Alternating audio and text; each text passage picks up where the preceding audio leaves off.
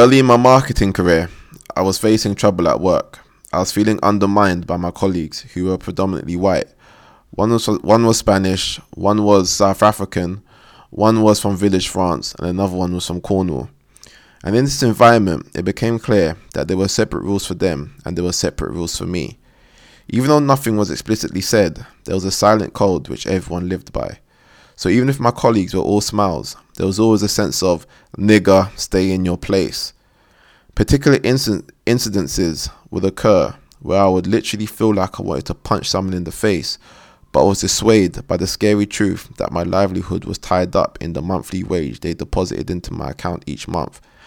And if that was in any way jeopardized, then I'd be in a very sticky predicament.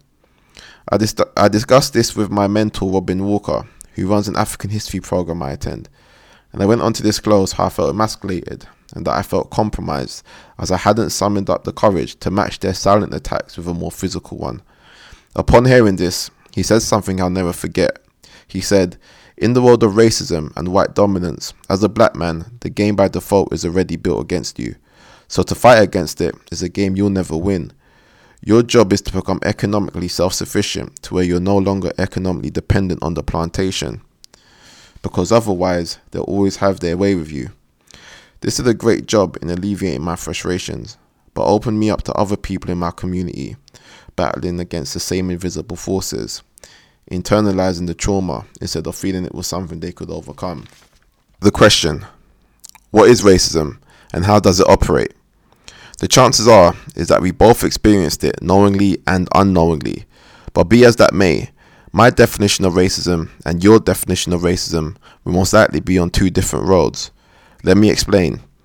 Whereas most likely see it as white people slinging the N-word or witnessing the odd case of police brutality against our black boys, I see racism as a system, something which far exceeds the parameters of language and police department, but instead infiltrates every fabric of our society. From entertainment down to education, we can't escape its presence.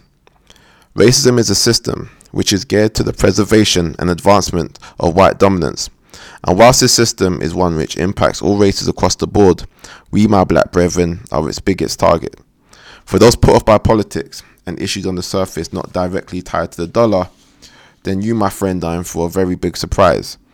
Because your economics, i.e. the money in your pockets, cannot be any more connected to the issue of politics, where in some respects, it can be regarded that the two are one and the same. Reason being is that economics isn't an island. It doesn't operate within a vacuum. Instead, it's something which is interdependent and is heavy on the pillars of both political and social forces.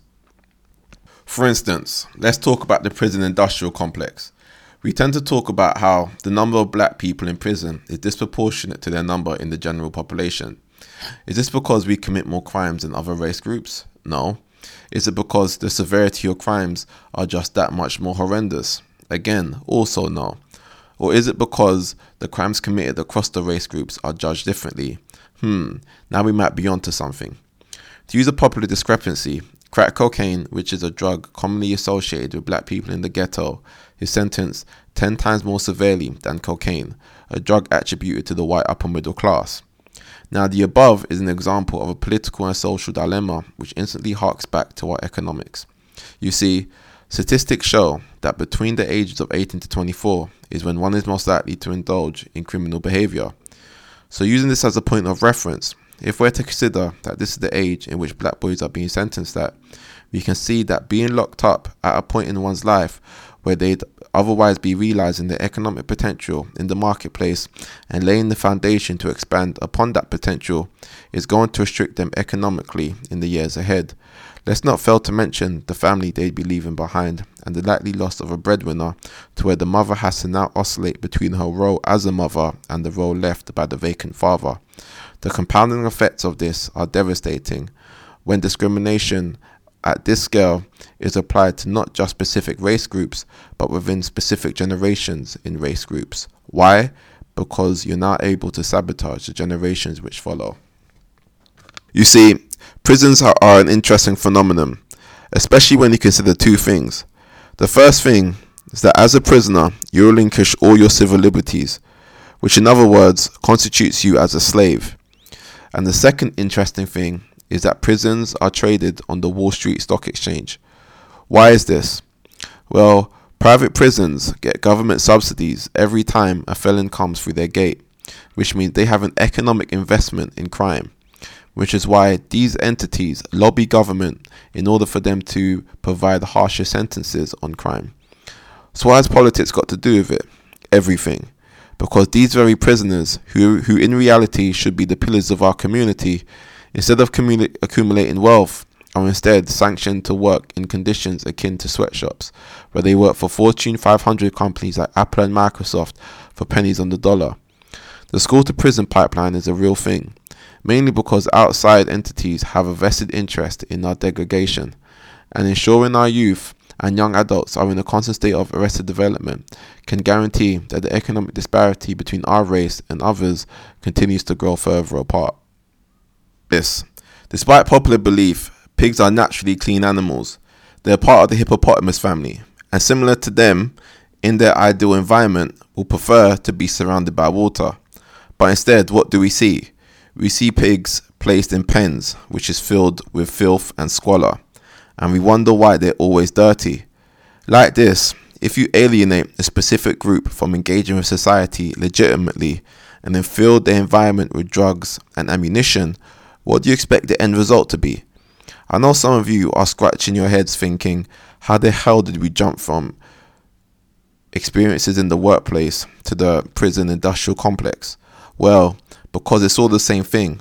It's all operating within a system geared towards our dismemberment as a people. But does it stop there? No way. 17, and I worked at a boutique store in London, which was owned by this Lebanese man. He was a nice guy, at least to me, and every summer his nephews would come down from Lebanon on holiday, but also to get some pocket money working for their uncle's store. Out of the two nephews, there was one in which I really liked, and there was another one in which I couldn't stand, and we'd always end up having a war of words. One day, we were going at it, and he said something which still pinches me to this day. He said, "We go into your country with all the money, buy up all the land, and take all the women." Just in case you're wondering why it still pinches me, it's because that's the one time I regret not punching someone in the face. But again, as young as I was, my livelihood was still dependent on the wage they gave me. Do you see the trend here? Well, fast forward almost 10 years, and I stepped foot onto the motherland for the first time, Nigeria to be exact, for my good friend's wedding. And what I came to see confirmed everything the owner's nephew had to say. There was a heavy Arab influence in everything business related in Nigeria. They owned strip clubs, motorways, you name it. They were allowed to participate in an economy which would never run the other way around. And this bothered me. Africa is our mother nation, but to see the exploitation which still exists made me realize that this very much sets the tone for our treatment across the diaspora. How does this tie into our economics? Well, everything. Africa is the breadbasket of the world. Whoever owns it owns the world. Why?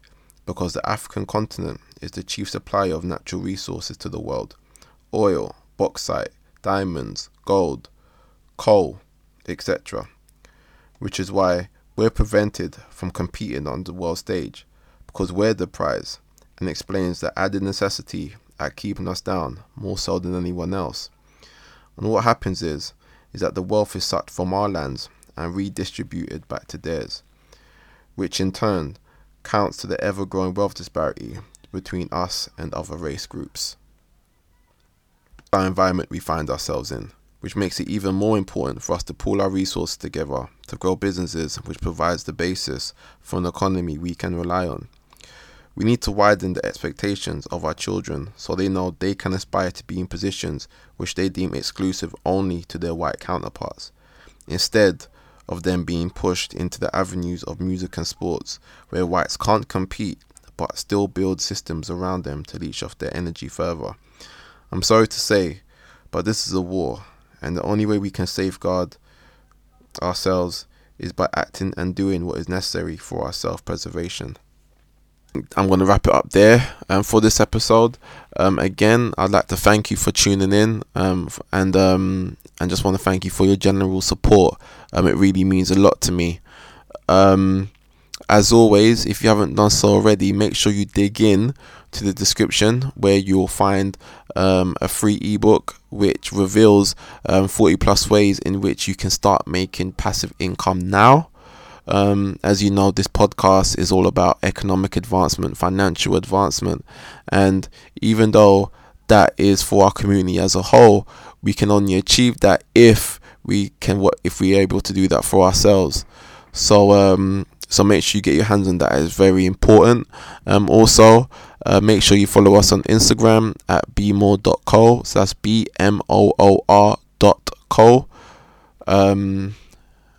And yeah, so that's it from me. And I look forward to seeing you on the next episode. Peace.